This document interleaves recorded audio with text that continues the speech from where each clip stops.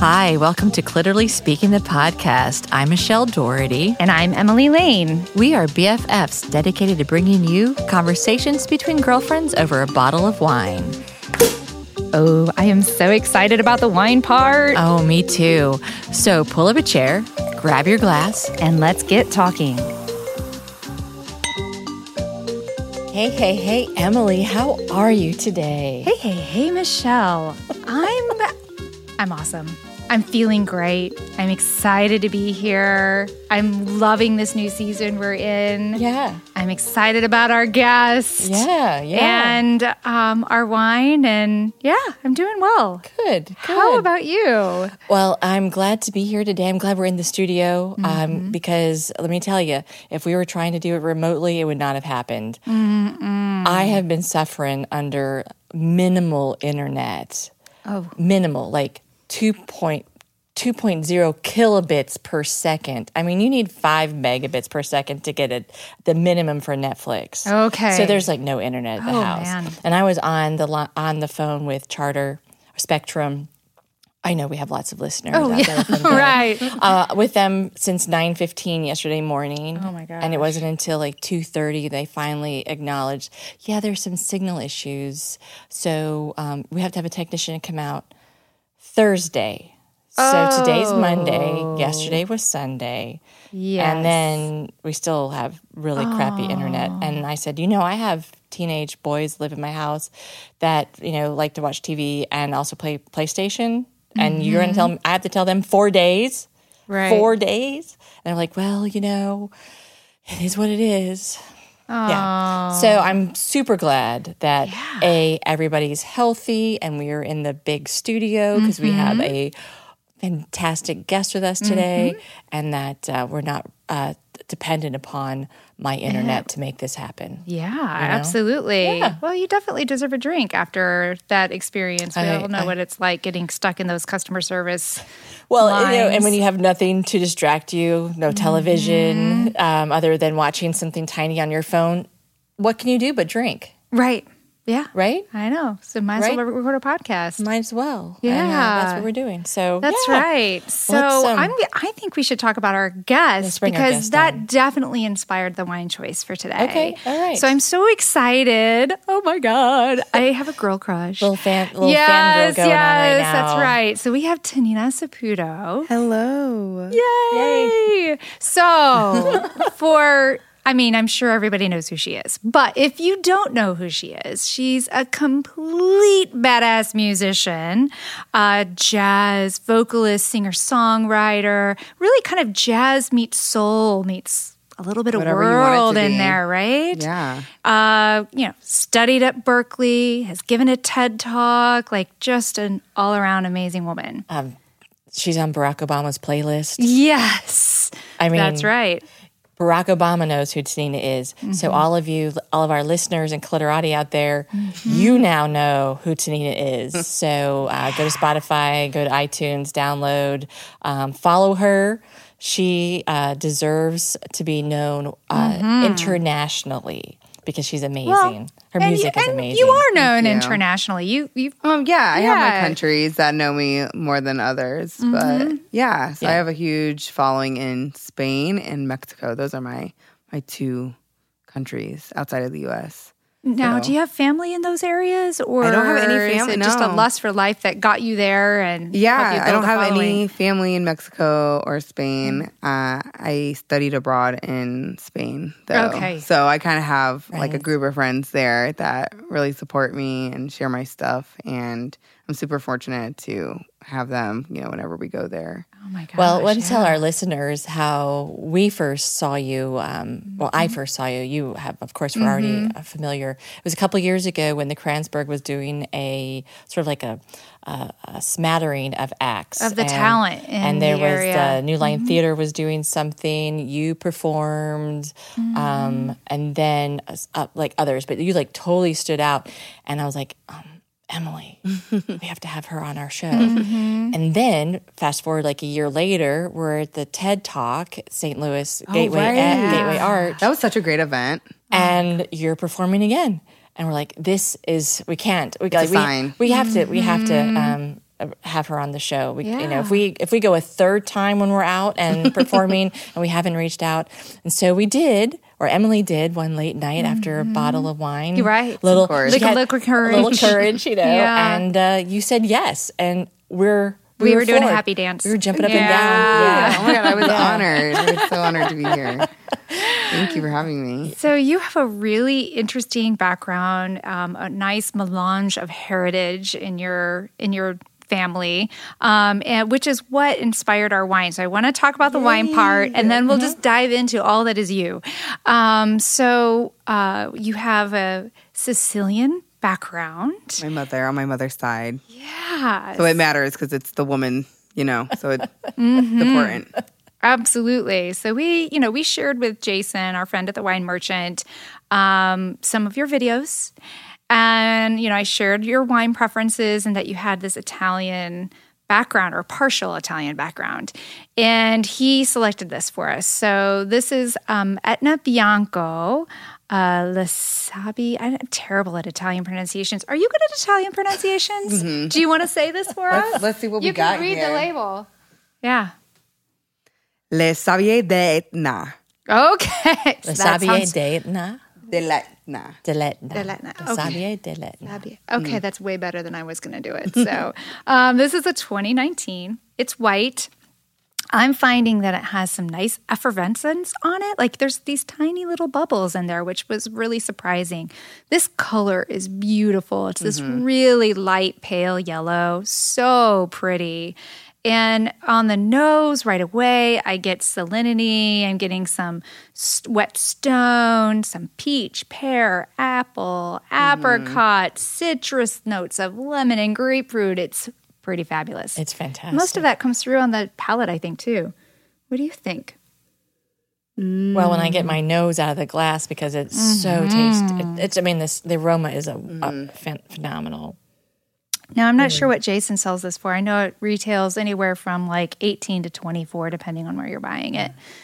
It's so light and smooth. It is. It's very fresh. It's easy to drink, lots of it. Yeah, I know, which is why we brought up a second bottle to tap into, just in case this one goes a little quickly, because everybody's thirsty, I think. Yeah. We're feeling it. We're feeling I know. the need. We're celebrating, this is a special occasion. So when I think about when I drink this wine and the image that comes to my head, guys, literally, it's sort of like being free in a meadow. So sort of prancing through with minimal, maybe like a sundress or a slip. Yes, a slip.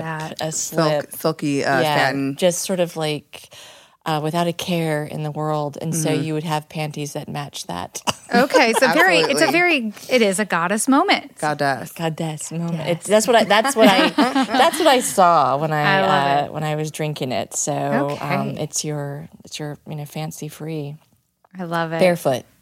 Oh, absolutely. Yeah, and of course, there's no sticks or stones. Or bugs. Right. So and the temperature is perfect, so there's no sweating. There's no sweating. Yeah. I got a full face on. It's not sweating off. Exactly. So that's what you're going to get when you drink the Le Sabier d'Etna. Wow. I think it's lovely. So what are your thoughts? What are your tasting notes? I wish I was more, well-versed in my wines. But I can paint a picture for you, okay? I'm on the beach. The Adriatic Sea is right there. I'm surrounded by beautiful Italian men that aren't toxic. And we're just... That's a good clarification. Out in the sun. I'm being fed grapes. Ooh. People are carrying me to the beach. They have a ring around me so I don't get attacked by any sharks. It's just very, very... very smooth, very sweet, very relaxed. And then I can get lit later on with a couple more bottles of these. Yeah, it's very light. It'll take a few bottles, I think. Yeah. Well, that's a nice picture. I'm curious about the description of you've got a ring around you so you don't get attacked by sharks. Like, is this a fear of yours? Are you like every time you go into the ocean? Yes, actually. So I was on tour a year ago from today in Italy in oh my God, what was it called? In Pescara, Italy. So yeah, it's on the Adriatic Sea. And so one night we just got super drunk, my band and I, and we just went in the beach. We took off all of our clothes. We're skinny dipping in the Adriatic Sea. And my saxophonist cut his leg on the rocks. So we swam to these rocks. We were like, we're going to do it. We're going to do it. Because we're drunk and American. In Italy. What else are we going to do? The water is calling us. No. So, yeah, we swam to these rocks. He cut his whole entire leg. To this day, he has the ugliest scar. It's not ugly, but it's a nasty, nasty scar that really hurt him. But yeah, and he was screaming, splashing. We're like, shut up. God. And then we obviously made it back to shore safely. But after that, I probably like a couple months ago, I was like, let me like make sure there was like no sharks in the water, just make sure. Because like my grandparents always told me there's no sharks in the Mediterranean. There's no sharks in the seas around Europe and stuff. I was like, okay. But yeah, I looked that up a month ago, and tell me why. I saw like there's over 40 different species of deadly sharks. There was an attack here in 2018. Wow. Oh. In the same sea. Oh my gosh. Where the person did not survive. And they weren't even bleeding profusely. And they weren't bleeding or screaming, thrashing the water, being all drunk and American. The American moniker on that, I'm sure, made it like even more attractive for the shark. They're absolutely. like, yeah, absolutely. They've never bloody seen that American. So I want to say like I'm a survivor, and I should have been interviewed for this week's Shark Week. Week. When sharks attack. Yeah. I lived a few years in Hawaii. Oh my goodness. When I was growing up, and like late 70s. So, but Jaws came out when we were living in Hawaii, and I remember being afraid to get in the swimming pool because I was for certain that the shark would swim underneath the island and then come up through the drain. It took a while before I was like, yeah, that's not really possible. I mean, I think it's logical. I used to have the same thing with the bathtub in Missouri. And the shark would like swim underneath and come up through the drain. A leopard seal. I had a thing with leopard seals back in the day as well. Are they predatory? Yeah. I didn't know they're the scariest things. They live in Antarctica, so we're never gonna see each other. We don't have any like at the Arctic. Zoo. Yeah, they like to eat penguins and all those things. But like you think they're a cute little seal, but then they open their mouth. It's frightening. It's toxic. It's frightening. It's like in Happy Feet. I don't know if you've seen Happy Feet. Oh yeah, that thing in Happy Feet with them. Okay. Yeah. And you have any shark scares or childhood myths about sharks? No. Peoria wasn't big on sharks. I'm okay with water. I'm like, that's impressive. I am. The ocean I think is a little terrifying just because it is so vast, and I do like kind of prancing, to use your word from earlier, around or gallivanting around on a beach, but it does spook me how powerful the waves are and that kind of thing. And you can't see below. I do remember one time snorkeling off of Key West out in the ocean there. And, I got a little spooked because we were just swimming around and kind of like your friends, just woohoo, we're having fun. And I look down and I see a whole school of barracuda, which those are spooky looking. And there's a song about them. That made me get out of the water quickly. But I don't really have any particular watery hang-ups per se. Mm-hmm. Yeah. We would, one of the other things we did in Hawaii, we would go, my parents learned to sail. So we would go out into Kaneohe Bay. This is on the island of Oahu. And we would sail on weekends. And we also would pick up coconuts out of the water, so like we'd see the coconut and then we'd crack open and we'd eat that in the sailboat. And what was really fun is when the dad would tilt the sailboat, and our legs were hanging out, in the water, and it was going really fast. And one year, my cousins were visiting up from over from Alabama, and our legs were in the water. And we're like, Dad, there's a coconut over there. Let's get close. So my dad steers the boat or sails it over. As we get closer, my dad goes, "No, kids, that's not a coconut. That's a hammerhead shark." Oh my God! Our feet were back inside the boat in the middle. Okay, we're ready to go. We're ready to go back to the dock now.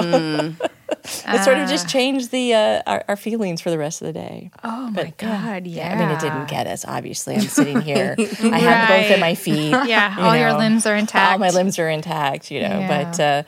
Yeah, so that was some good memories of. So you were touring in Italy. Was that your first time touring through there, or is this like a regular part of when you're on tour? Do you hit Italy often? How did that feel going to the country that you have heritage in? Yeah, so I had been to Italy a couple of times. My mom's from Sicily, so she won't say that she's Italian. Yeah, right. She doesn't say that. There's yeah. a difference there. Which I understand because, she's 69. And so like she was raised during the time like where they had a dialect and like anti-bilingual laws in America too. So it's very different, like the discrimination against Sicilians versus Italians. They look different, they're darker, all those things. So it's like it's an identity thing for her because it is her identity. But yeah, When did she come to the United States? So my grandparents are from there. Oh, your grandparents, yeah. Mm-hmm. Okay. But so yeah, I never really spent time in Italy, the mainland. I've only been to Sicily, and that was great because the first time I went there, it was actually with my mom and my brother. So it was super special. And, we had the chance to go all over the island and visit different cathedrals too, because my mom's super Catholic. And so that was important to her. There's a lot of them there. Yeah. There's quite a few. Yeah. I don't know why. But yeah, so that was super special. But I had never gone to the north. So the north of Rome and east.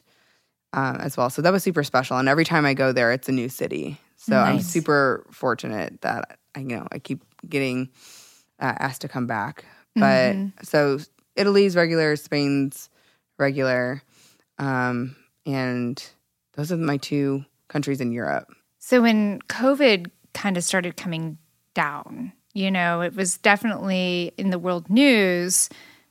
In Italy, it was very strong right before it hit here in the United States. Did you have family that were affected by it? And were you concerned for all the people you know? No, I actually don't have any family that's living anymore over there. And not because of COVID. And not because of no, that was a terrible joke. That was a terrible joke. No. Sorry. And it's not because of Miss Rona.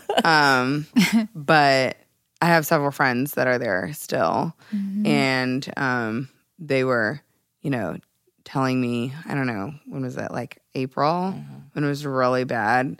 Like seeing just like military vehicles transporting body bags. Oh my gosh, yeah. It's crazy. And my friend was over there telling me, he was like, this is the worst time of my life. I've never felt anything like this. And I was like, I'm sure it's going to be okay. Like thinking that, because, I mean, our leaders are telling us that it's not going to come here anytime soon or that it's like going to go away. Right. So I'm like, it's going to be okay. Like, I'm sure you're going to be fine and everything. And now I completely empathize with him 100%. And my mom is a nurse. She's a registered nurse and she's taking care of COVID patients right now. So it's like, it's harder because she's also in that demographic, she's 69 and, she's. So there's always an underlying concern or worry for her. Yeah. And without adequate PPE for healthcare workers, it's super scary. So I'm just happy like things are looking up over there right now because they were so hard hit and they can breathe a little bit. Yeah. They also were much more severe on their quarantining than what we've done here. Yeah. You know, I have to share, you know, I was astounded to learn. I was in Atlanta not too long ago, and of course it's a real problem there. Mm-hmm. And I was just astounded at the number of people that basically said that it's a hoax, that it's a political issue, it's not real. And I'm just like, I actually know people that have died. Like, pretty sure this is not a hoax. Like, it just is amazing to me how when it's convenient for a certain political party to say that it's a hoax, that's one argument. And then, it's things like, oh, we're going to tamper with U.S. Post Office to make voting more difficult for mail-in ballots because we're afraid of the impact of those ballots. So it's like there's very clearly a fear about the impact of COVID and people not being able to, go about this process the right way. It's just, I feel like these arguments are coming out of both sides of the mouth. When it's convenient for it to be a massive problem, we need to postpone the election because COVID is happening, they'll say that. And then it's like, oh, okay, we're not going to postpone the election. Well, then let's shut down, let's make mail-in ballots more challenging. They're trying to make everything more challenging when it comes to the people's vote. And it's funny because he's telling on himself. You know what I mean? Right. He's basically telling on himself, and he's obviously intimidated. But he's also always said out loud what his intentions are, and he follows through with them, and he projects, and he's not held accountable for anything. Yeah. So he's not afraid of telling you exactly his plans. He's outright said he is pulling these sorting machines, 674 of them now, from the post office, these high-volume sorting machines, pulling them to make the voting process more difficult when it comes to mail-in ballot. He literally said it. Yeah. It's not I'm afraid. I am definitely afraid of the tactics and the lengths that they will go to interfere, to interfere, or to try to remain in power, even if they are voted out. I mean, we need to look at the country of Belarus and how that whole country has come and protest against their authoritarian leader. And we need to take inspiration, absolutely, from them. We need to take to the streets and stay in the streets to keep the pressure on, and we need to support the Democratic, Biden and Kamala. Even if that wasn't your first choice. You can't not vote, because if you don't vote, I wish that I was excited, about this ticket. You're not?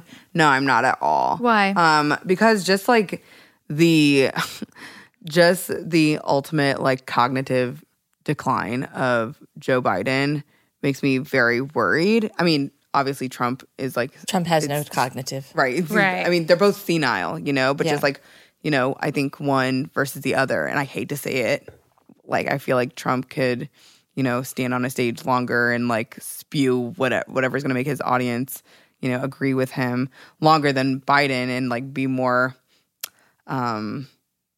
direct with what he's saying, versus I don't feel like Biden has that ability.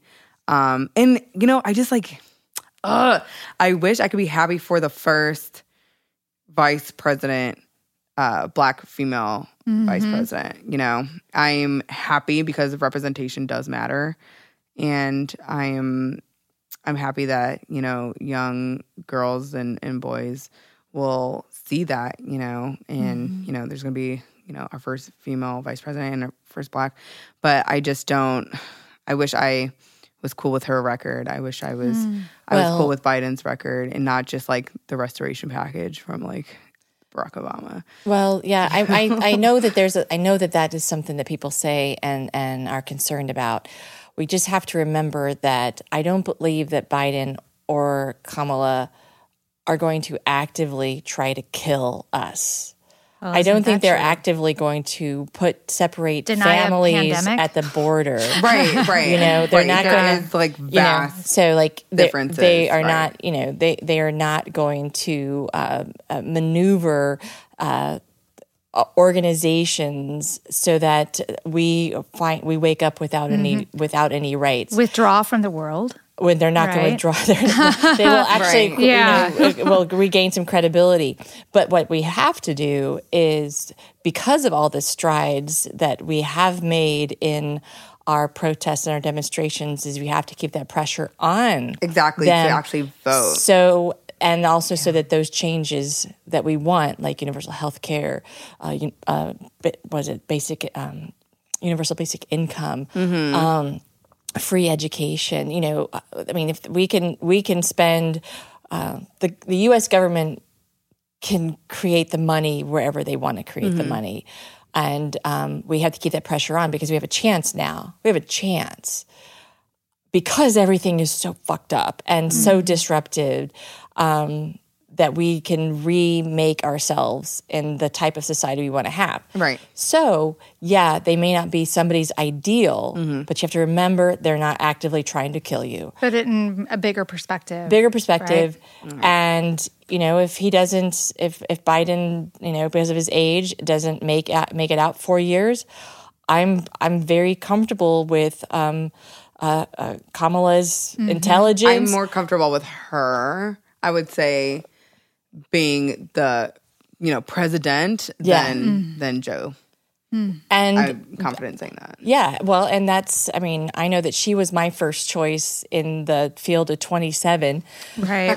And I was sad that I didn't get a chance to vote for her because she had withdrawn. And then the next one withdrew. And it was like, I all withdrew before it came to Missouri's primary. And I was like, I can't even vote for them. But she made Brett Kavanaugh cry. She is. That's amazing. Okay, well, that's what I do love about Kamala. When that bitch is in the courtroom with these rapists, with these just pieces of garbage, she's giving it to them. Yeah, she's not holding back. Or even the attorney general. You know? I mean, she's a great prosecutor. That's what she does. She holds people accountable. And is that why she was called a nasty woman? Of course. Yeah. Nasty woman is what I'm going to get tattooed. Also, it's on my door. It's like I have a hanger that says nasty woman.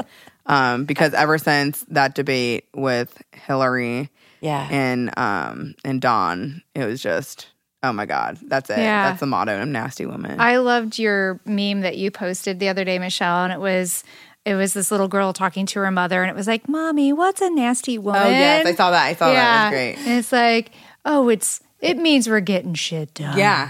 You're getting shit did. Yeah. So. Well, I hate him so much. Like our listeners know that I hate him as much, and they still listen to us, so that's great.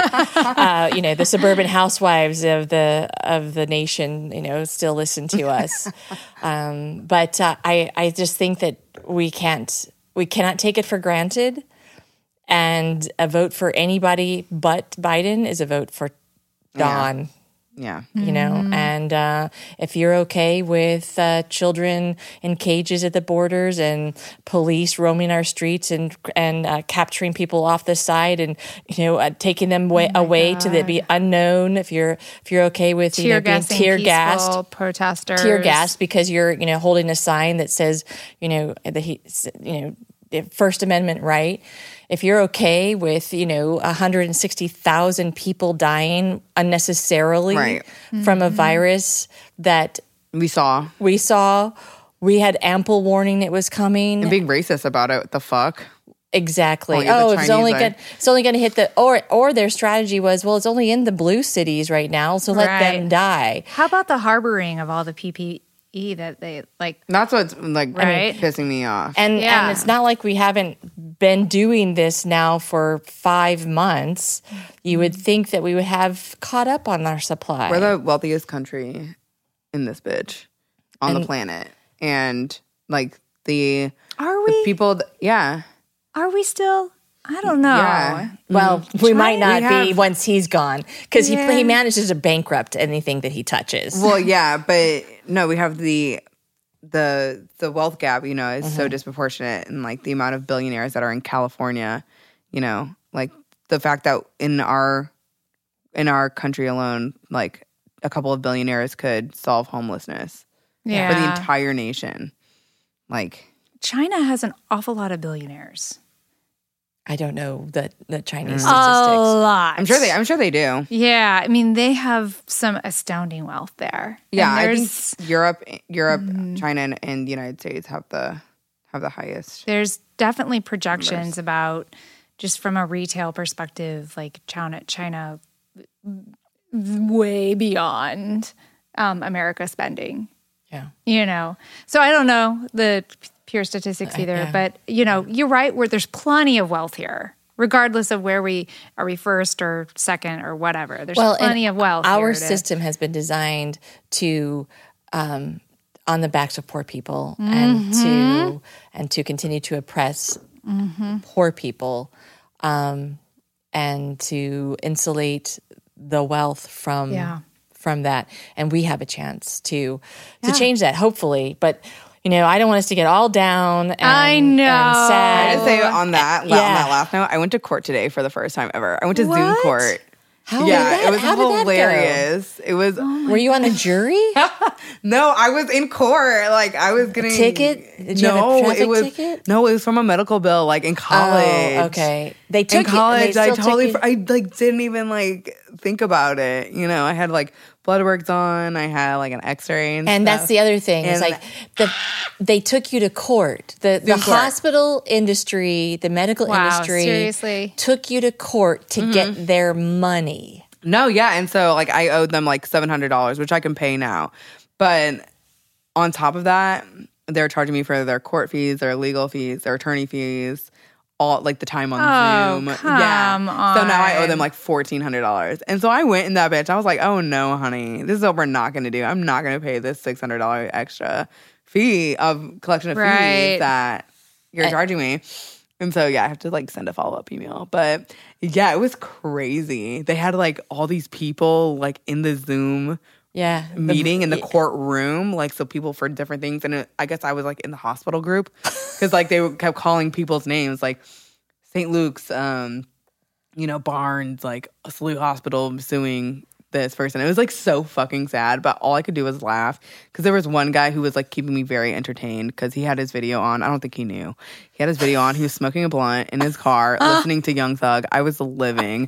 But I think like we had a moment because he was keeping me super entertained. But I wore my pajamas on the bottom and then like a nice like jacket and business a turtleneck attire on top. They had no idea. Yeah. But it was pretty funny. The Zoom bullet. It was so funny and just like a waste of my time. And everyone's time. Yeah. Oh my gosh. That just anyways, like you said, poor people making money off of poor people. I was like, yeah, me like in college, like having no money to pay for this X-ray that y'all ordered me to get. Right. That I didn't know how it worked, you know, back then. Right. Like I had to pay for this. You ordered me to get an X-ray though. Yeah. Well, like, I have a statement that I said to collections when I was going through my cancer treatment. So I was not like I had maybe 4 treatments in. I had to do 12, and they called me on a Saturday, and they said, "You're letting your bill get out of hand." And I said, "But what do you mean out of hand? You're the one that set the prices." And I'm only doing what the doctor said. Right. And they're like, yeah, but, you know, your bill is getting too high. And I said, so you're just trying to kill me? Or are you afraid? Yeah. I said, you're afraid your treatment's not going to work and you want your money now. And, so they don't understand. They sent it to collections, even though I was paying them. Even though I was paying them more than what we had agreed upon. They still sent it to collections. But while you're going through treatment? While I was going through chemo. Isn't that like some violation of some like ethical? There's no like, ethics. I know there's no ethics, but like, in the billing department, there's no ethics. I know there's no ethics, but at the same damn time, like a cancer treatment, like that's insane. It's like why I want to like move. I'm working on my citizenship. Where are you? Italy. Well, that's the only one I'm eligible for. Okay. Like I'm automatically like granted it.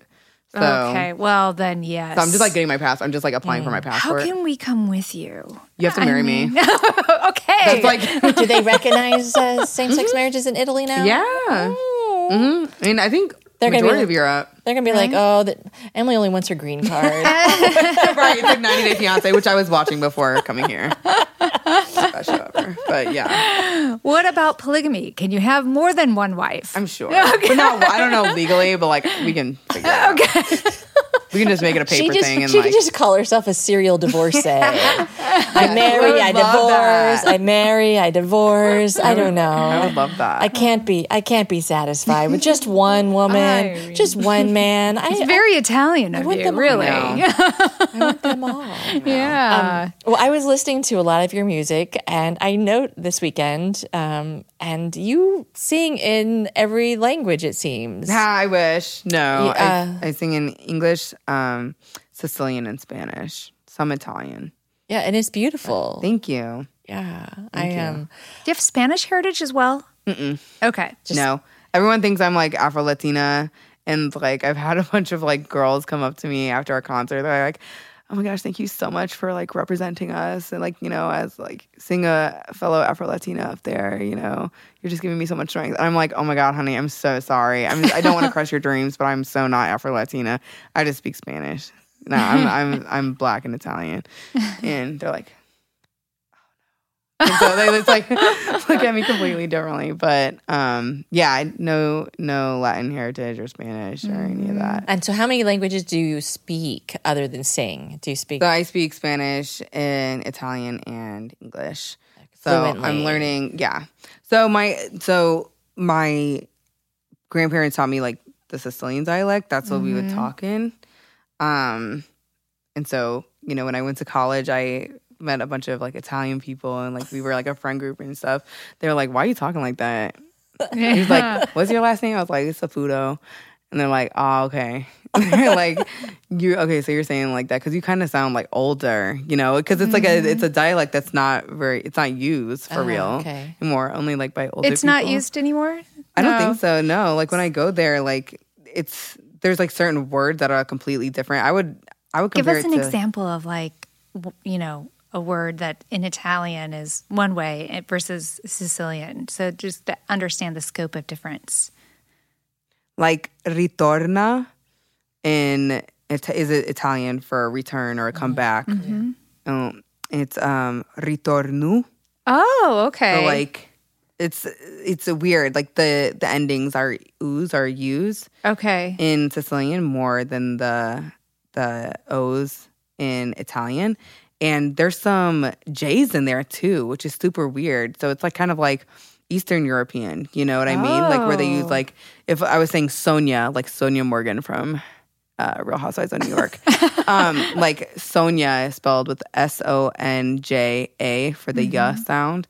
We have some of that, like ayornu to like wake. Oh, that does have an Eastern AJ or ORNU. So wow. Yeah. it's weird. It's really So weird. how would you say buongiorno? Buongiorno. Buongiorno. The same. No change there. Mm-hmm. But it's like, it's the... How do you say ciao? Ciao. It's kind of like a note to it. But, you know, yeah, it's like some words I completely learn differently. But I have been making an effort to watch more Italian, exclusively Italian, like shows and film and, you know, practice that more and read some of that too, because I don't want to be, you know, even though it's cute, having that dialect is cute and everything, but, you know, I want to be able to, like, sound like everybody else, you know, like, of today. Fair enough. That's fantastic. Yeah. That really is. So I'm still working on it because I'm not talking with my friends every day. So you were bilingual growing up as a child? Like, yeah, I mean, English is my first language. Okay. And whenever I went to my grandparents' house, I would just, like, try to talk to them as much as possible. It's like, it seemed like, you know, I kind of felt like they regretted not making their children learn because, you know, at that time in the 60s, you want to be as American as possible. You don't didn't you say there were also at that time there were laws in certain areas like preventing? That is... Yeah, America's so effed. Like, you know, they're so xenophobic and it's hilarious because... It's just like hilarious because like people will tell like black people go back to Africa. Right. It's like, bitch, we've been here longer than you, probably. You know what I mean? Like, but yeah, it's I was so happy that they, you know, wanted to take the time with me. You know, when I was little, my grandpa he spoke French as well. Oh. And he was trying to make me learn French. I just can't do that. So so they're like, okay, we're just going to teach you our tongue. It's a totally different sound, like the way your mouth and tongue and all of it. Because he was in World different. War II, so he had to like learn that stuff as like a teenager. Which is crazy. Wow. But he was in Italy. He fought with the Italians. Right. He was Mussolini over there. Oh man. And then he also saw Hitler. Crazy shit. Wow. Crazy shit. When he went to France. That's where he saw Hitler. It's crazy. Wow. It's crazy. I think about this because, you know, like when I was younger, I always wanted like a younger mom, younger parents. Because like my best friends, like their parents were like in their 30s, like when we were like 5 and like, you know, growing up and shit. And I'm like now, oh my God, 30? Like that sounds like a nightmare. I can't imagine like having a kid right now for my kid to be 5 and then like I'm 30. Anyway, but I am like super fortunate because my mom had me when she was 43. I'm her last. I'm both my parents' last kid, but and my dad was 50. Wow. And I know. And but then like my grandparents, his parents were sharecroppers, and then my grandparents on my mom's side, immigrants from Italy or Sicily, and you know, it's just like super crazy to think about. Firsthand stories. You know, you had firsthand oral history that was coming to you. It's crazy because like. Yeah, my dad got hosed by the police and like then became a police officer. Yeah, like a nightmare, a sheriff in San Diego when he wasn't deployed in the military. So he's a sniper in the Marines, like cuckoo. Yeah, but but yeah, I know your dad's a huge fan of our show, so if you want to give him a shout out, Dad, no, absolutely not. But yeah, and like just having old parents is like kind of dope at this point because of you know them telling me, at least my mom telling me how this is just like repeating. You know, this shit's of course. Scary. Yeah. Like how it's repeating and just like same shit, different day. You know what I mean? Like as far as these protests. So how is this influencing your music? This time and having access to this amazing history and heritage, like does that inspire the songs that you're writing or the energy behind your music? Like absolutely, because I was fortunate to have older parents and that they could introduce me to artists that a lot of my peers don't know. And, you know, I was able to listen to these amazing records. Like my dad had an amazing record collection and I was able to listen to it and, you know, learn from like what is happening and who these people are and what this song actually means. Like Marvin Gaye's song, like what's going on in my 10-year-old in my 10-year-old brain is like, okay, it's just like a love song or something. I don't know. Right. Isn't everything a love song? And my dad explained to me, I'm like, this shit happened.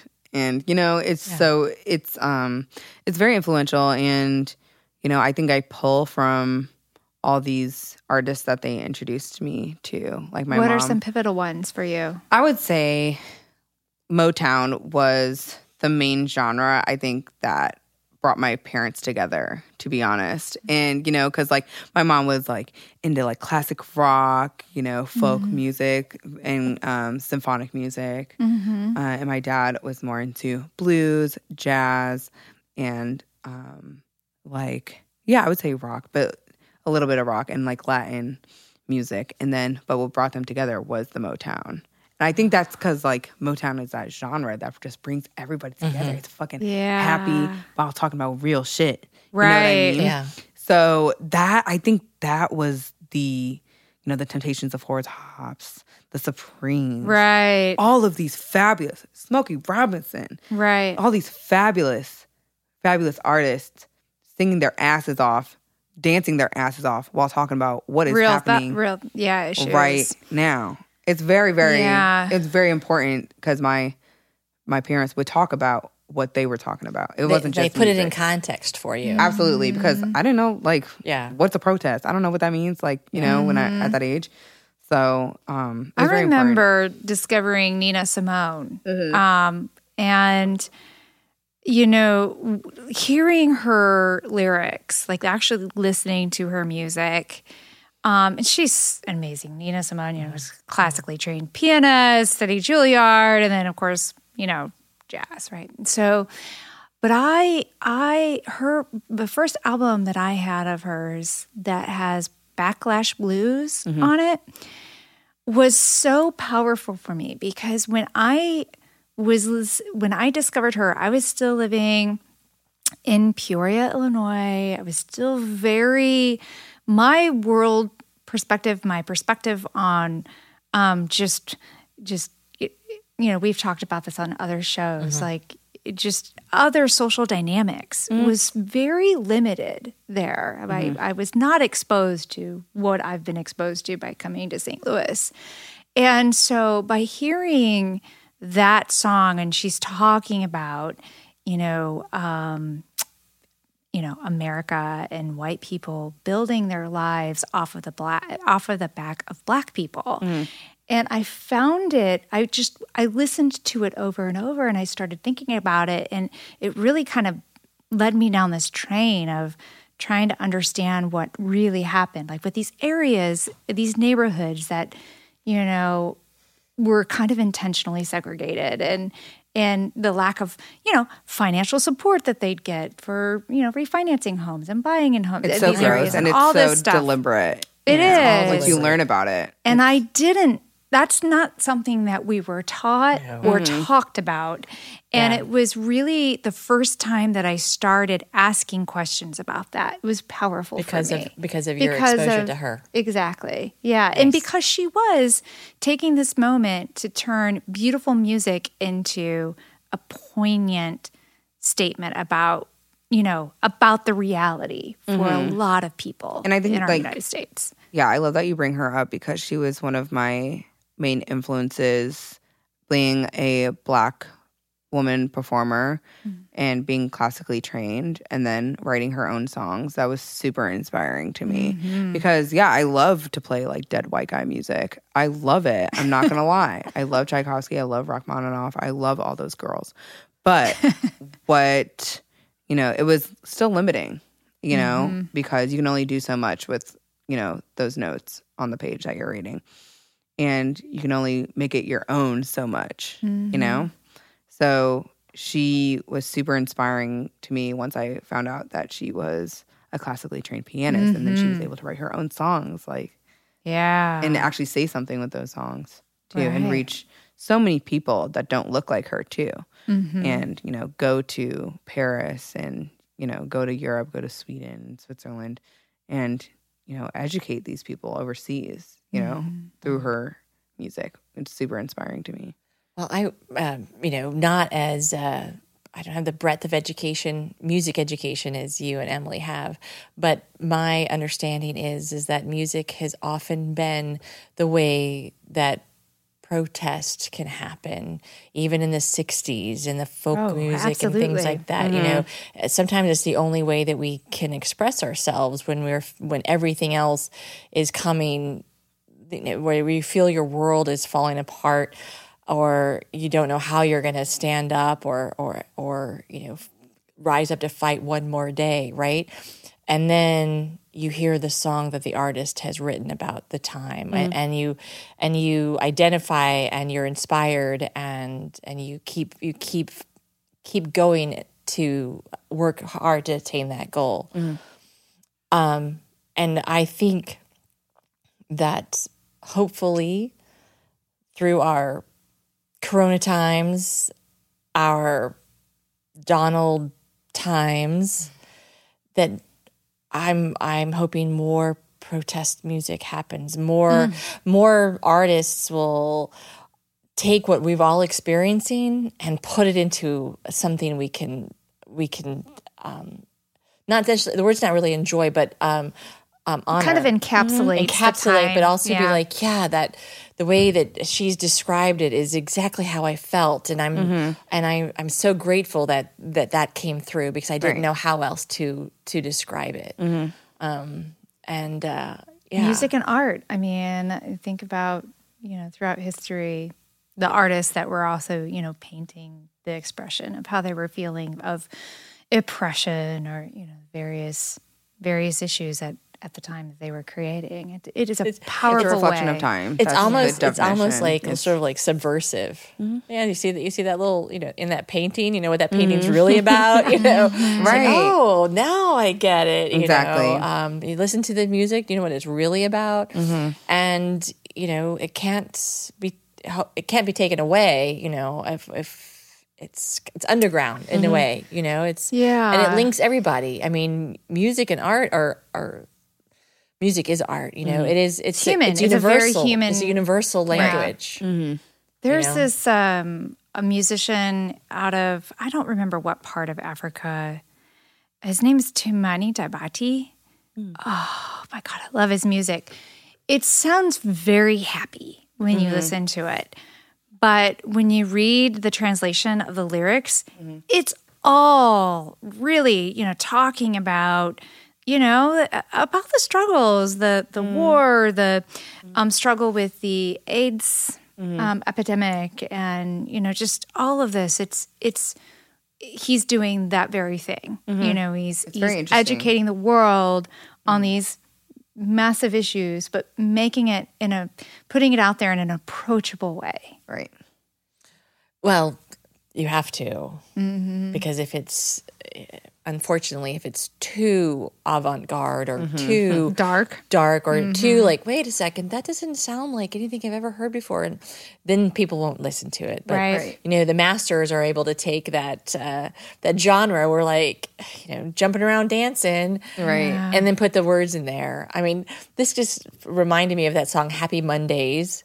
Do you remember that? Oh, I do. And that's about like school shootings. Yeah. Oh God. And I didn't even like realize it as I'm in my car and I'm singing along to it. And it's like, wow, oh, wait. I don't think I knew that. If I listen to the lyrics, it's about school shootings. Oh my Who's it by? God. The band is Happy Mondays. I'll have to look on our break, what the name of that one song was. But it took me a quick minute. And then I was like, oh, this isn't, the beat, I want to dance to it. But yeah, the message in there isn't quite match the beat. Do you have But it any works. songs like that where it's like, okay, the beat is one thing, but there's an inner beat to this that's different? I'm trying to think. I don't think I've been able to do that yet. I love when artists do that. Like it's a whole juxtaposition. Yes. But I don't think I think your song alone is probably the pretty closest thing. close to that. Because Yeah, actually, now that you say it, you know my music more than I do. I only like did my research this weekend, making sure I was Maybe. prepared.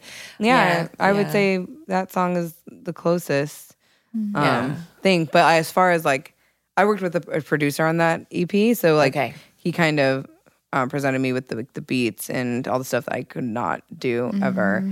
We collaborated in that way. But as far as like writing the music and then writing the lyrics as well, I don't think I have that. What is your process? Do you usually start with lyrics, or do you start with the melody, or with the So actual? it's changed over time, honestly. I always wrote. I was always a writer, and that was encouraged in my family. Write out your feelings, and put it into a poem or something. I was like, okay. And so I just like had all these poems and stuff from when I was very little, and I was like asking, and my dad would, start conversations with me, like listening to people and like different jazz composers and being like, do you think they wrote the lyrics first or the music first? I was like, I don't know. I feel like it'd be easier to write the words. And so that's what I used to do early on in my songwriting. But now it's been the opposite. I've, I've played some chords and jammed over some things with my band, and that has created the skeleton of the song, of the music part. And then later on, I try to fit in the words. I like that idea. I think there are just times where your feelings don't necessarily have words, and I think that's when music can really help maybe create a dialogue for that. Yeah, absolutely. And it's been interesting because I usually am like a very alone, writer. I write by myself. I don't really collaborate with anyone. But this next record, it's only collaboration. Oh, exciting. With my band. So I am really looking forward to that and seeing how I can grow as a writer with them. Are you in the recording process of that new album? I wish we were. Oh my God. I wish we were. Thing? Yes. Oh my God. Miss Rona is out here trying to snatch our wigs. But yeah, she's trying to make us look so ugly. But no, I wish I was. Usually our label flies us out to San Francisco to record in their facility, and they're in control, and they have their producers, they have their engineers, and everybody's so nice there. But you're with Empire, is that right?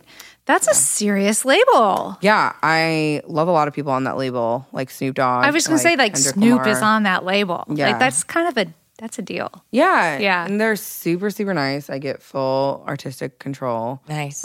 Besides, obviously, like, recording, like, you know, flying out at to home. San Francisco. Right. Yeah. It's hard. Yeah, it's tough. It's first world problems. Yeah. It's famous musician problems. Yeah. Yeah. No. But yeah, so we're not able to do that right now, but I think we're going to figure out something soon. Yeah, because we can't just be sitting on all this stuff, you know, waiting for there to be better policy. Well, right. And it's, I mean, people are going to be hungry. They're going to continue to they're going to need the music. So would you be interested in playing a little bit of your music as we go into a break here, and we can get some more wine and Will you share with us what you're going to perform first for us? So I'm going to perform one of my songs off of my latest record, Saint Lost, and this song is called Adam Lee.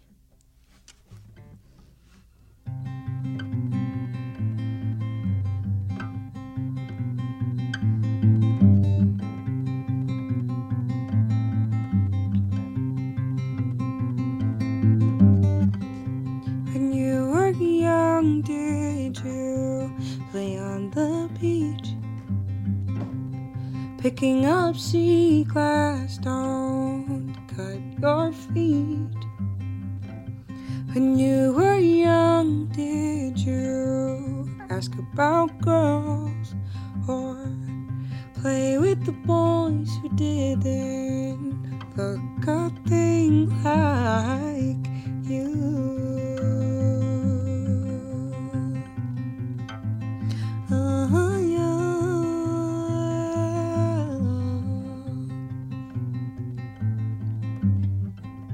When you were young, did you catch lightning bugs or play ball in the street in your car? Were you allowed to play on the lawn, or did you mess up your mama's garden?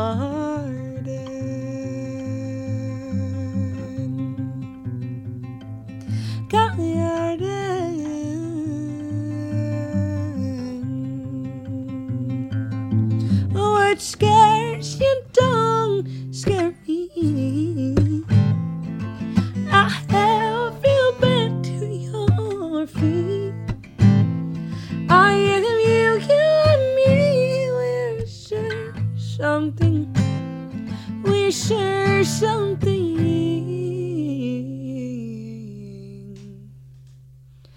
Adam Lee. Adam Lee.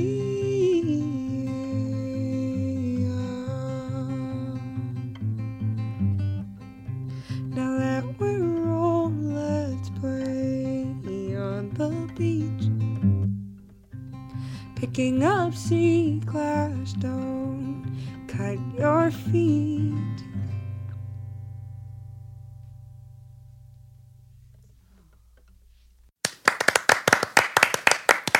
That is lovely. Thank you.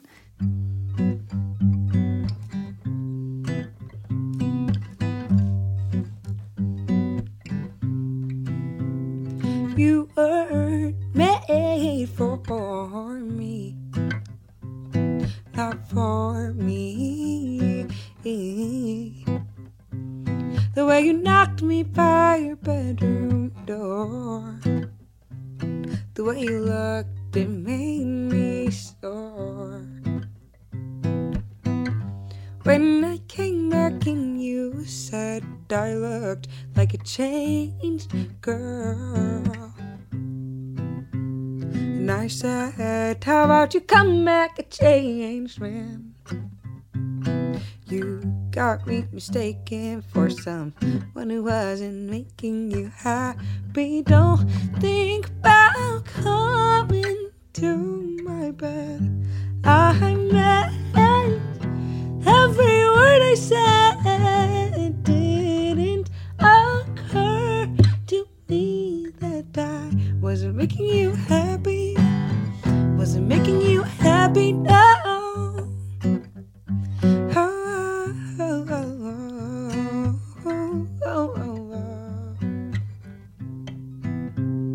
Something that I was missing.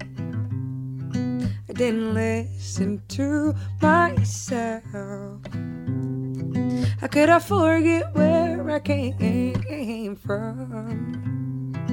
You got me mistaken for someone who wasn't making you happy. Don't think about coming to my bed. I meant every word I said. It didn't occur to me that I wasn't making you happy, no. I wasn't making you happy. I wasn't making you happy, no. I wasn't making you happy, yeah. I wasn't making you happy, no.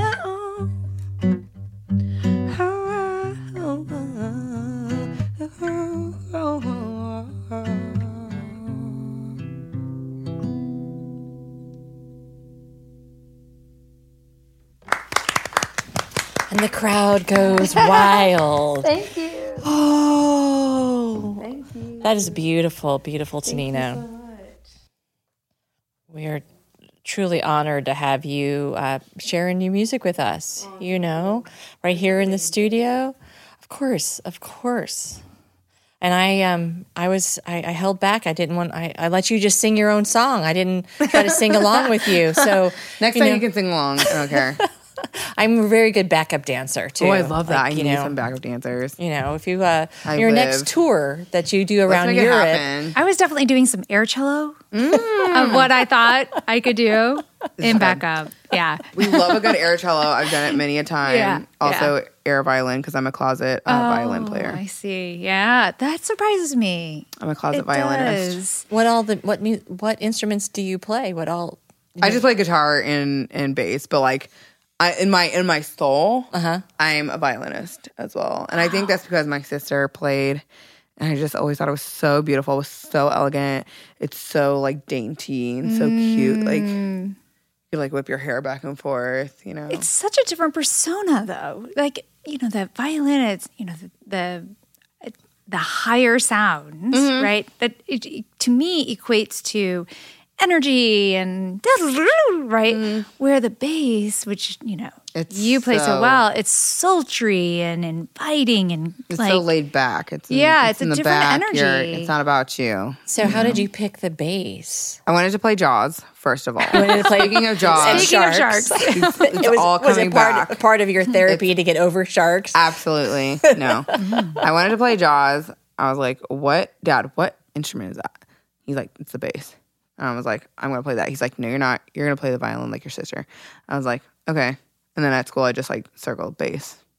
Because I knew she was always going to be better than me, you know? And I didn't want the smoke. I didn't want the competition with her. You know, she was amazing at her And does she still play? No. Oh. She doesn't. It's too bad. Yeah, she's a social worker. Okay.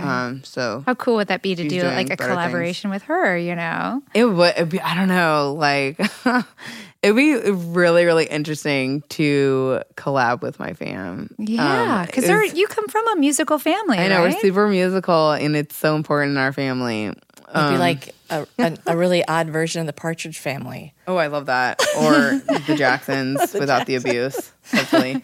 But hopefully you're a little older now. You can like say no to it. But yeah. So I was at my brother's last month or a couple months ago in Santa Monica. I went to visit him and his partner, and we jammed for the first time together. And he's a drummer.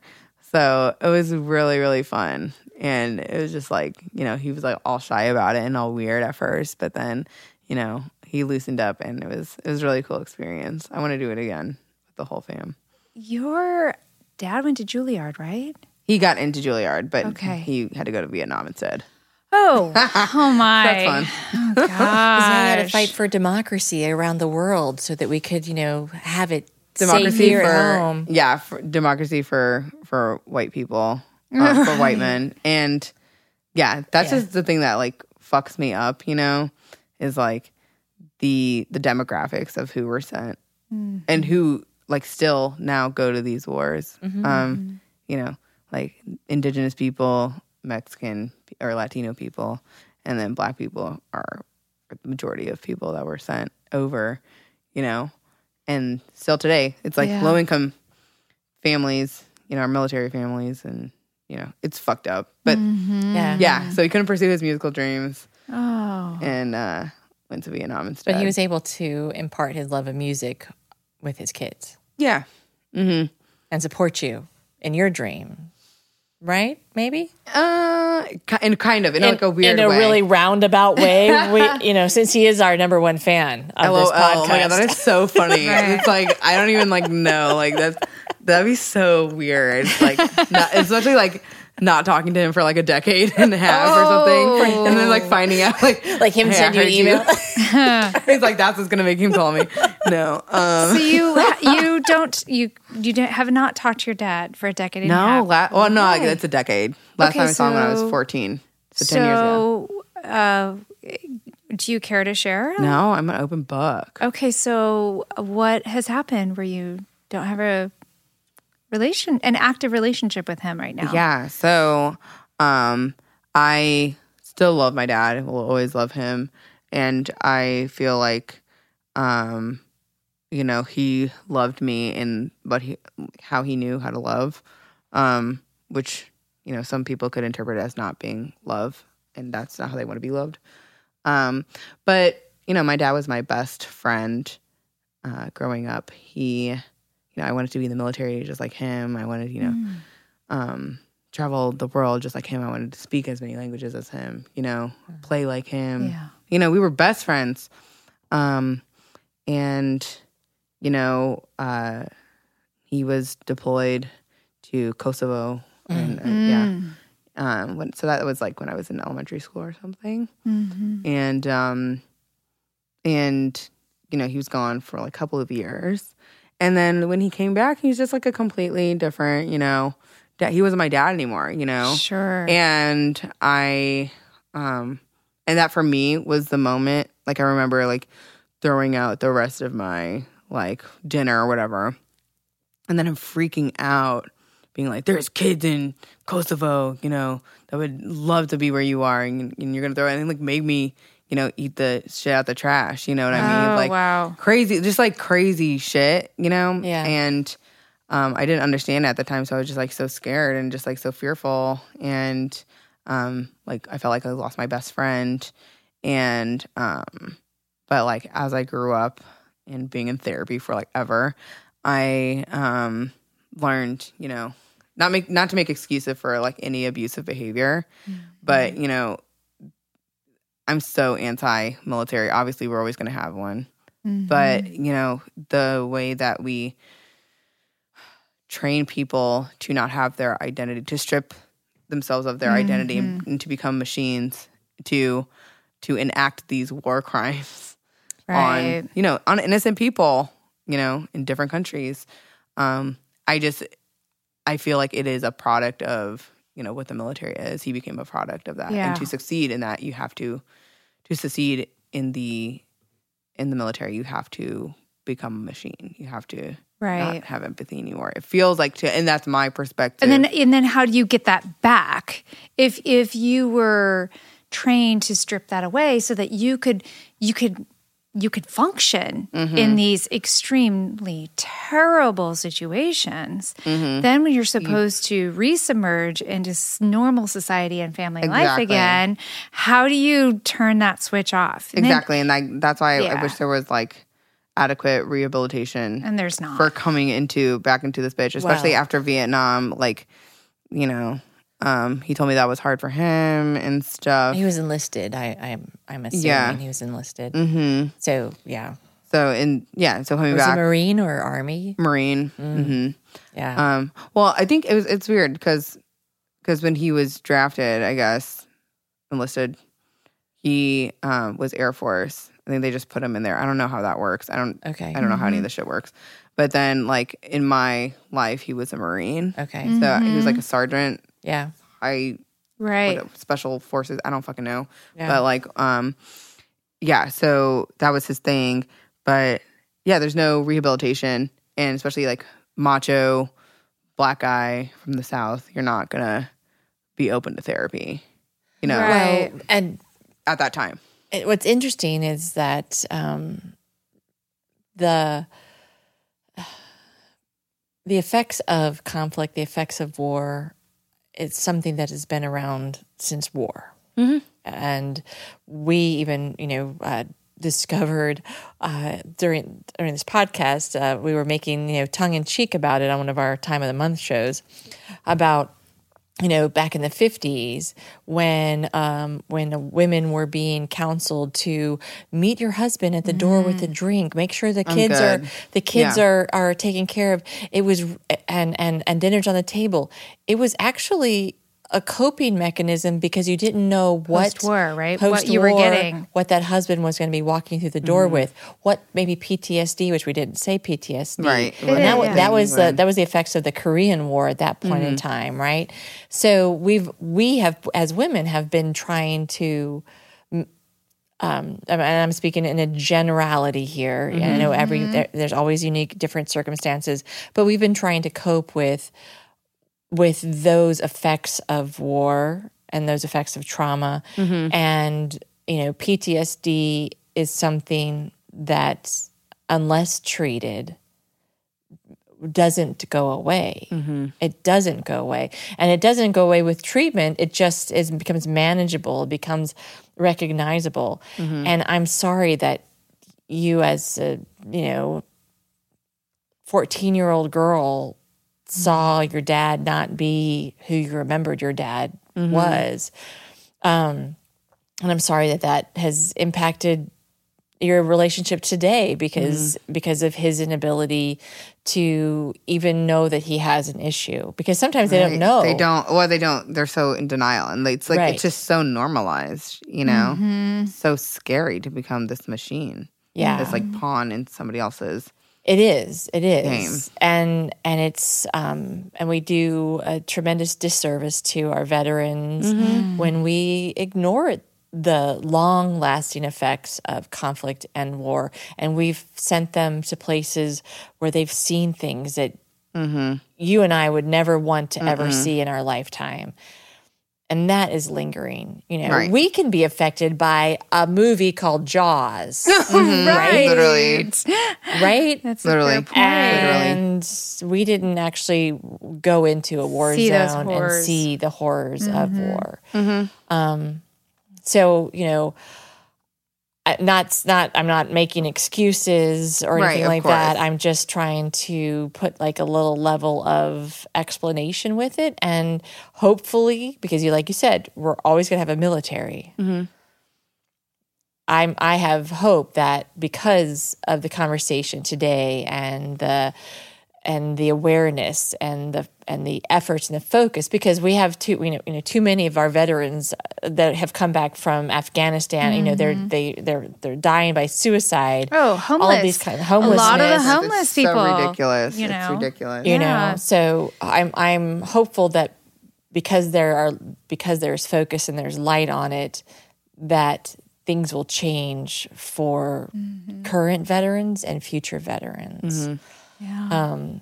So do you know where your dad is? Do you have are you very disconnected or are you? Yeah, you are. I don't know, I don't know if he's still living, Really? But like my mom said, like I would get like some, notification about that in the mail from, I don't know who, like maybe like the military or the sheriff's department. I don't know like where he used to work or something. But like, I mean, do you ever look for him on Facebook or anything like that? I can't do that. I'm too unstable. Like I'll have a freak out.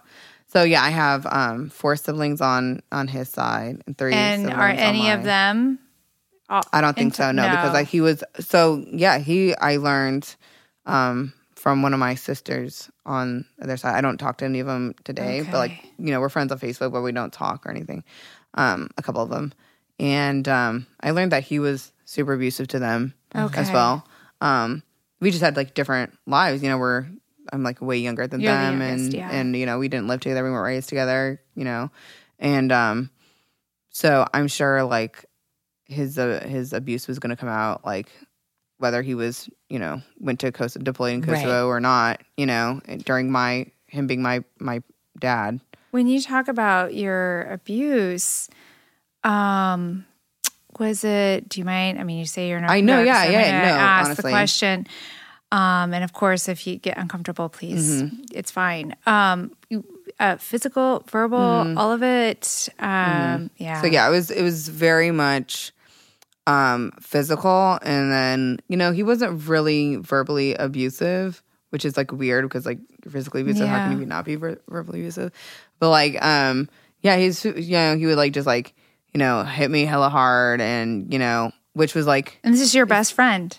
Yeah, right? this is post war, so he was no longer my best friend. So he came back when I was like, how confusing. So I think he was gone when I was in 1st grade. Came back in 3rd grade, 3rd grade or 4th grade, and then he was going to go to Iraq, but I don't think he ever made it there because he had heart disease, and so which he didn't believe in. So he's like anti-medication, macho shithead. So he couldn't go. Then I was like I remember hoping and like praying that he would go to Iraq. Like, please go. Like, I don't want you here no more. But yeah, he would, make me stand outside in the snow, like bare feet, stand out there for like 30 minutes to an hour, because I did something wrong.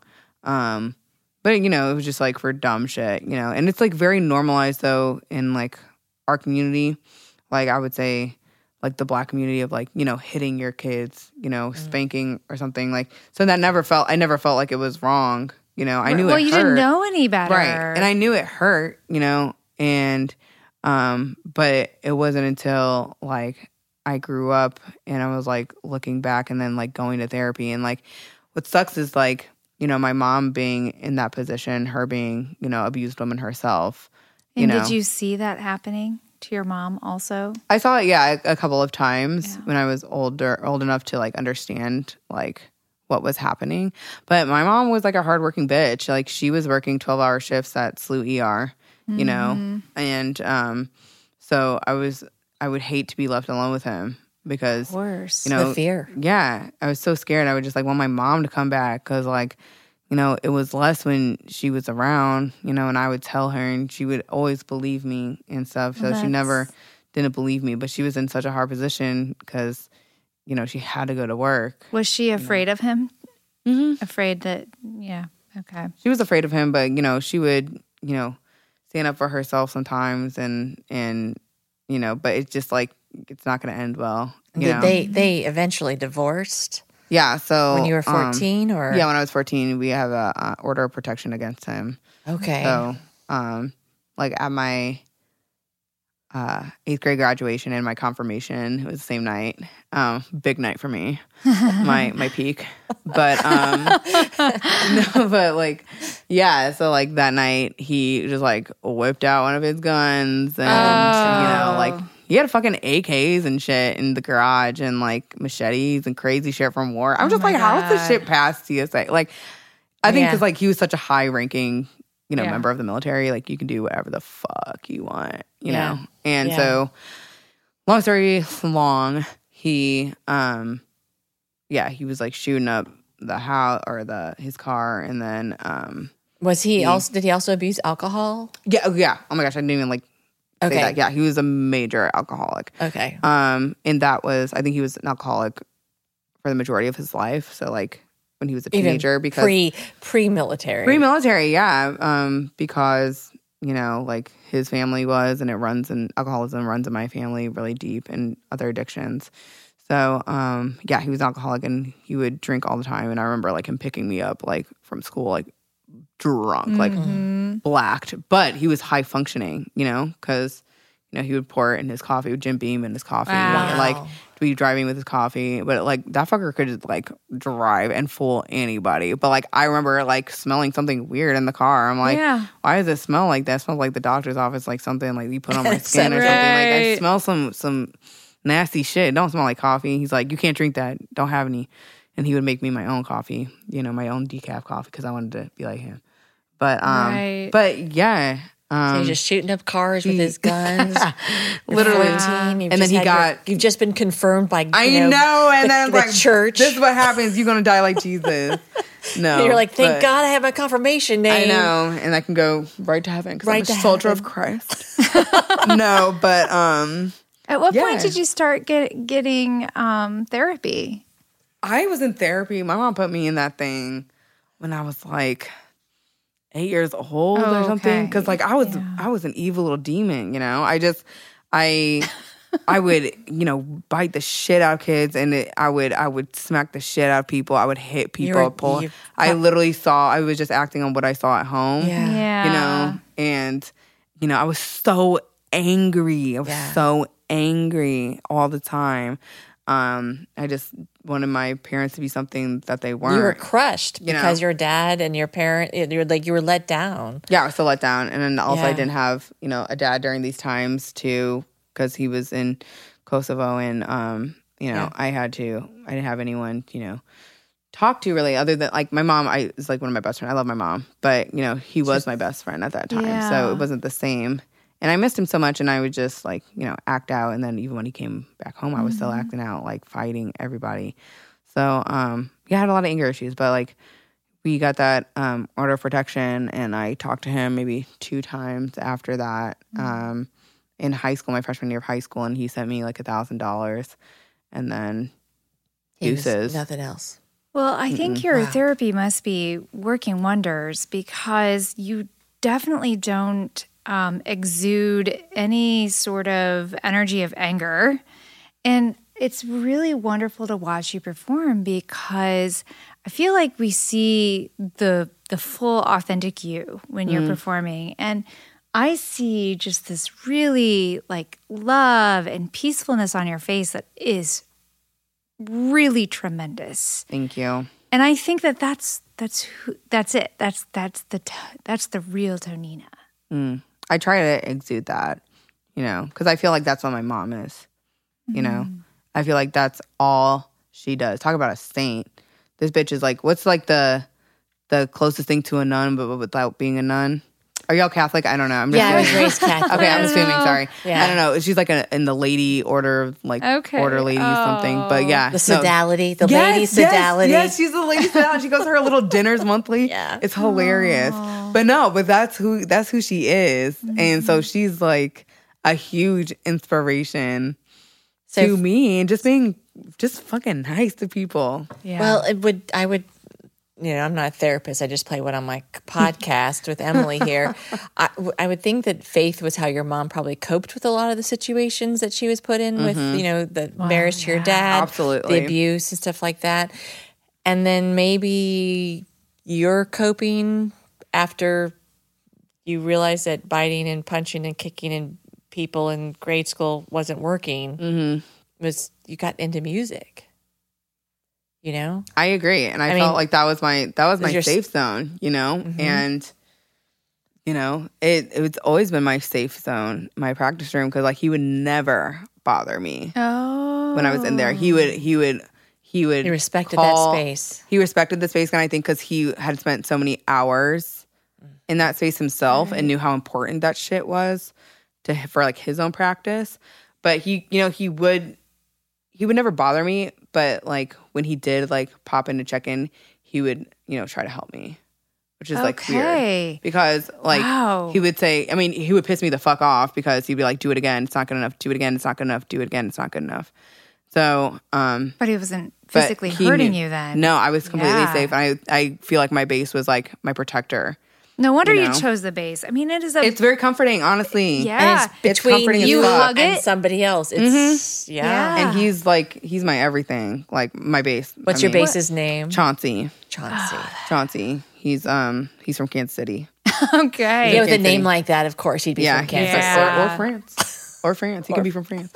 But Chauncey has always been my protector, and that's why we have such a close and great relationship. And so, music has really been my therapy. And I think it's therapeutic for others as well. When you were studying pre-Berklee, your teachers here, did they know that you would end up where you are? Were you getting this like, okay, we need to make sure that you have the training that you need because you're going to go far? Were they aware? I think they were, because I was so grateful, and I'm so grateful to the St. Louis Symphony members, and I'm so grateful to my the Kirkwood School District Music organization. It's a great school. I was happy to go there, and I had free lessons. I paid some for like the symphony members if I wanted exclusive like master class or something. Yeah. And take advantage of those opportunities. But as far as my weekly lessons, that was all free for me. Nice. And I was and so I think they must have known like how happy it made me, and like why I would, spend hours after school had ended, in the practice room rather than going home, because I wanted to like meet my mom. That I wanted to make sure I was coming home when my mom was coming home, so she could be there with me. But I think they sensed that, and they knew that. Teachers have like, the good teachers at least have a sense of like their kids' home lives, and I think they sensed that, and I think they really wanted to make sure I was good and that I was able to do something that I loved and not have it do anything with money. Right. Yeah. Yeah, we have a connection point there with the St. Louis Symphony teachers, because I know that you studied with a mutual friend, Eric, and his wife. You studied yoga with her, and Heidi was on our show. Yes, she was. Is a friend of ours, and so it's just I love that. That's something that I do love about St. Louis. The connection. Then one of your besties is Willow, which is my daughter's bestie from high school. That's so right. if you ever wanted to know what it was like to have a mom that was close in age, that's me. I could have been your mom, So, thankfully you have a mom who's older and can give you lots more wisdom and stories and stuff like that. But I think that is such a beautiful thing about having older parents is that... Well, and I have young parents. My parents are 21 and 22 years older than me. And my mom was so funny. She said the other day, she goes, I always thought it was great having kids when I was young, but now we're all getting old together. That's crazy. And who's going to take care of me? My mom said, because, I'm only 21 years younger than my mom. I'm like, I guess my kids are going to take care of us. Grandkids are going to be busy. That's like one of my siblings to you. It's like 21 years difference. Oh, between you and your other sibling? Yeah. Okay, I have a couple questions here. Okay. So I have fangirl questions. So 2018, Obama pick of music on his playlist. What was that like to learn that the president knows who you are? Insane. And you're like top pick of music. Insane. I was like, who told this man who I was? Thank you. It was surreal. I lost all function in my lower body.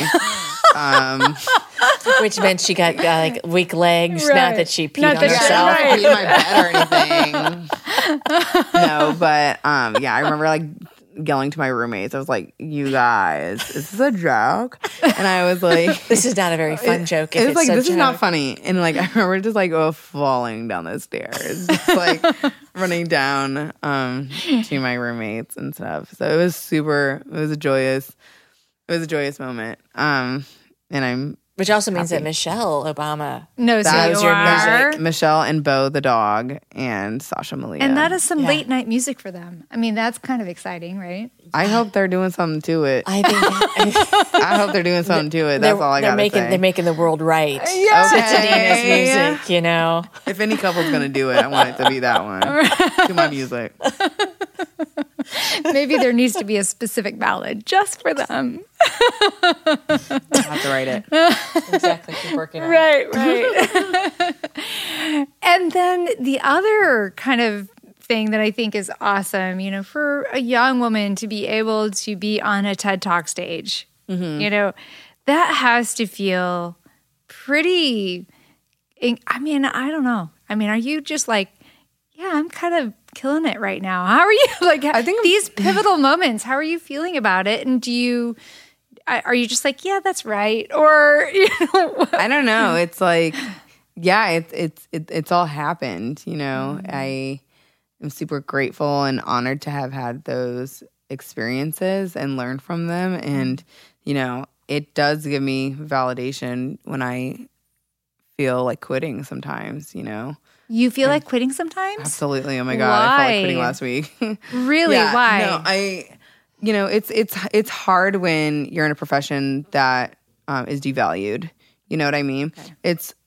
It's only valued when you're at a certain level and you're, you know, selling out, you know, arenas and stuff. And that's when you can make your living.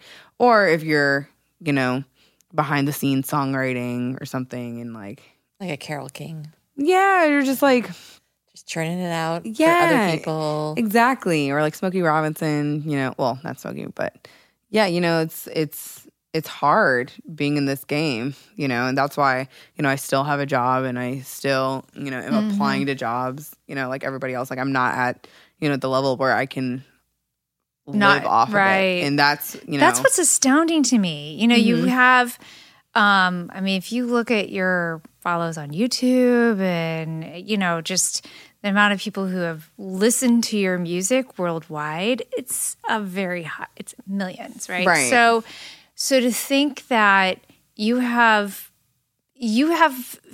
fame, but yet you still need like a day gig. Right, yeah. That is what is astounding to me. Well, and I just think I want to tell people, like, it gives insight into, like, what the business is, you know, because, you know, just because you're on these lists and stuff doesn't mean anybody's paying you. You know what I mean? Like, sure, you get, you know, more fans and more people knowing your name and stuff, but, you know, if they're not paying you. And this is also, like, a unique time because, you know, you can't tour, and right, and that's so when you get paid, I'm, like, extra depressed.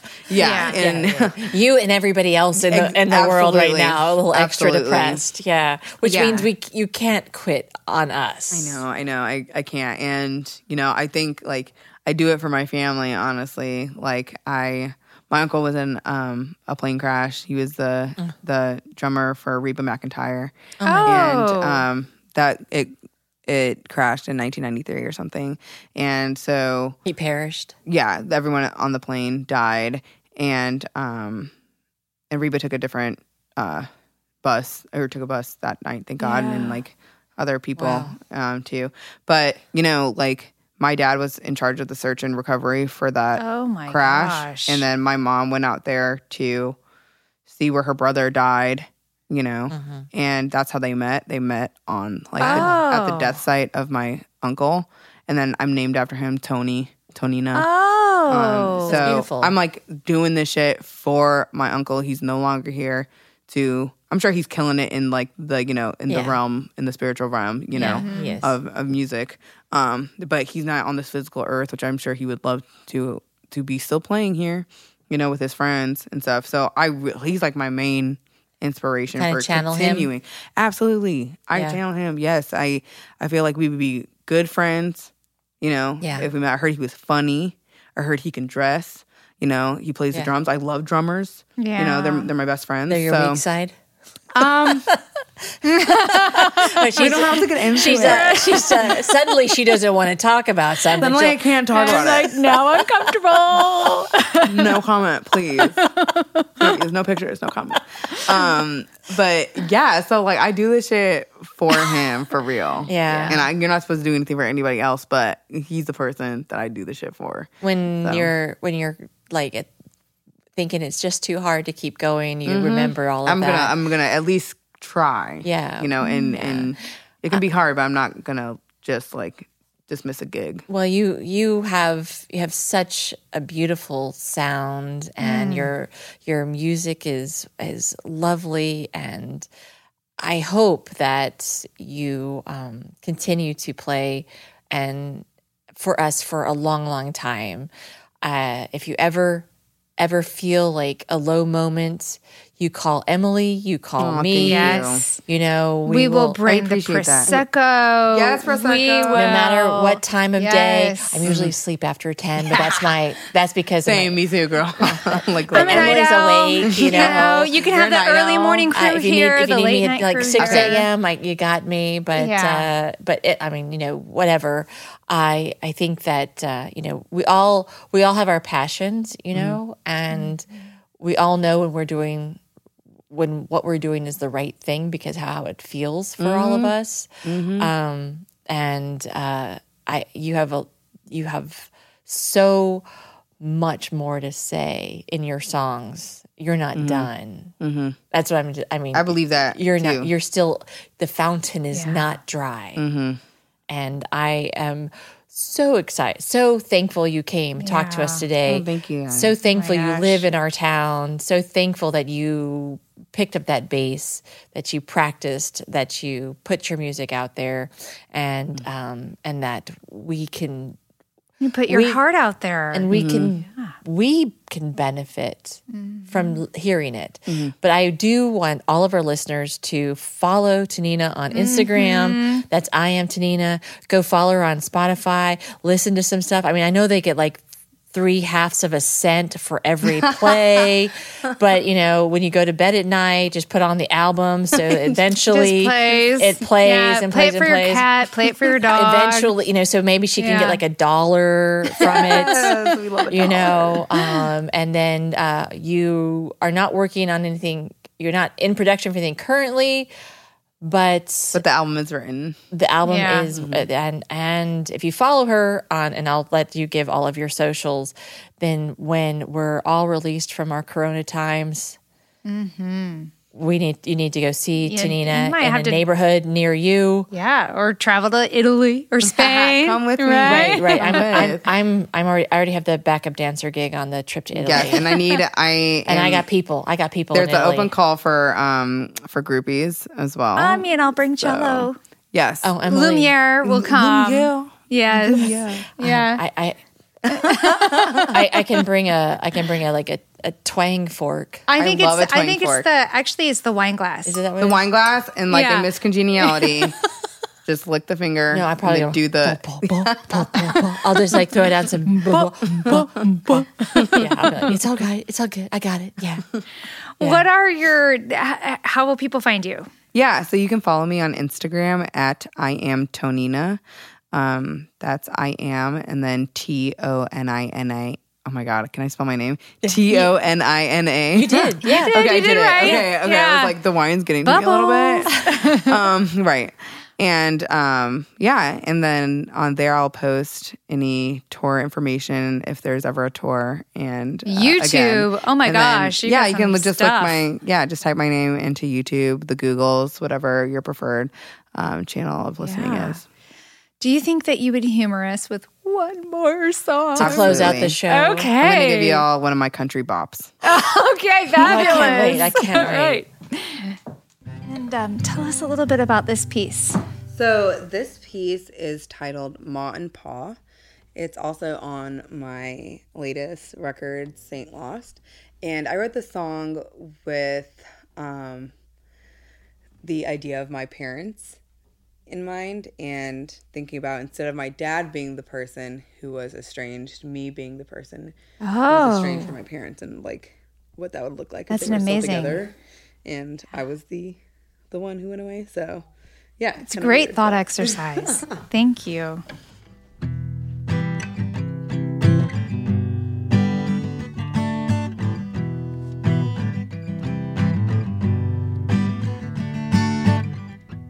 Am I dying, already dead? Replaying old words that Papa once said. I thank him for that tough love, though. He taught me how to fight and how to sew. Am I living or just alive? Oh, replaying old words that Ma once said. I thank her for the love she gave to me. She taught me how to read and how to sing. I wonder what they're doing right now. Do they love each other the same? Do they claim me as their daughter? I guess I love them anyway.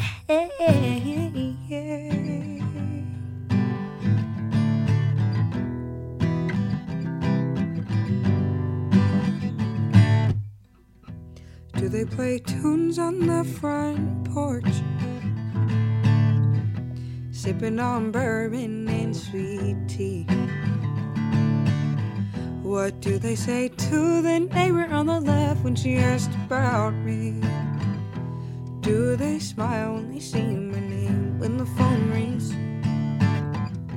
I wonder what they're doing right now. I wonder if they're talking about me. Is Papa sitting in his rocking chair? Is Mama combing out her long gray hair? I wonder what they're doing right now. Do they love each other the same? Do they claim me as their daughter? I guess I love them anyway. I wonder what they're doing right now. I wonder if they're talking about me. Does Daddy tuck Mom in at night and wipe her tears when she cries? I know I'm far away. I know I'm gonna see you someday. I know I'm far away. I know I'm gonna see you someday. Yeah. I know I'm gonna see you someday. Yeah.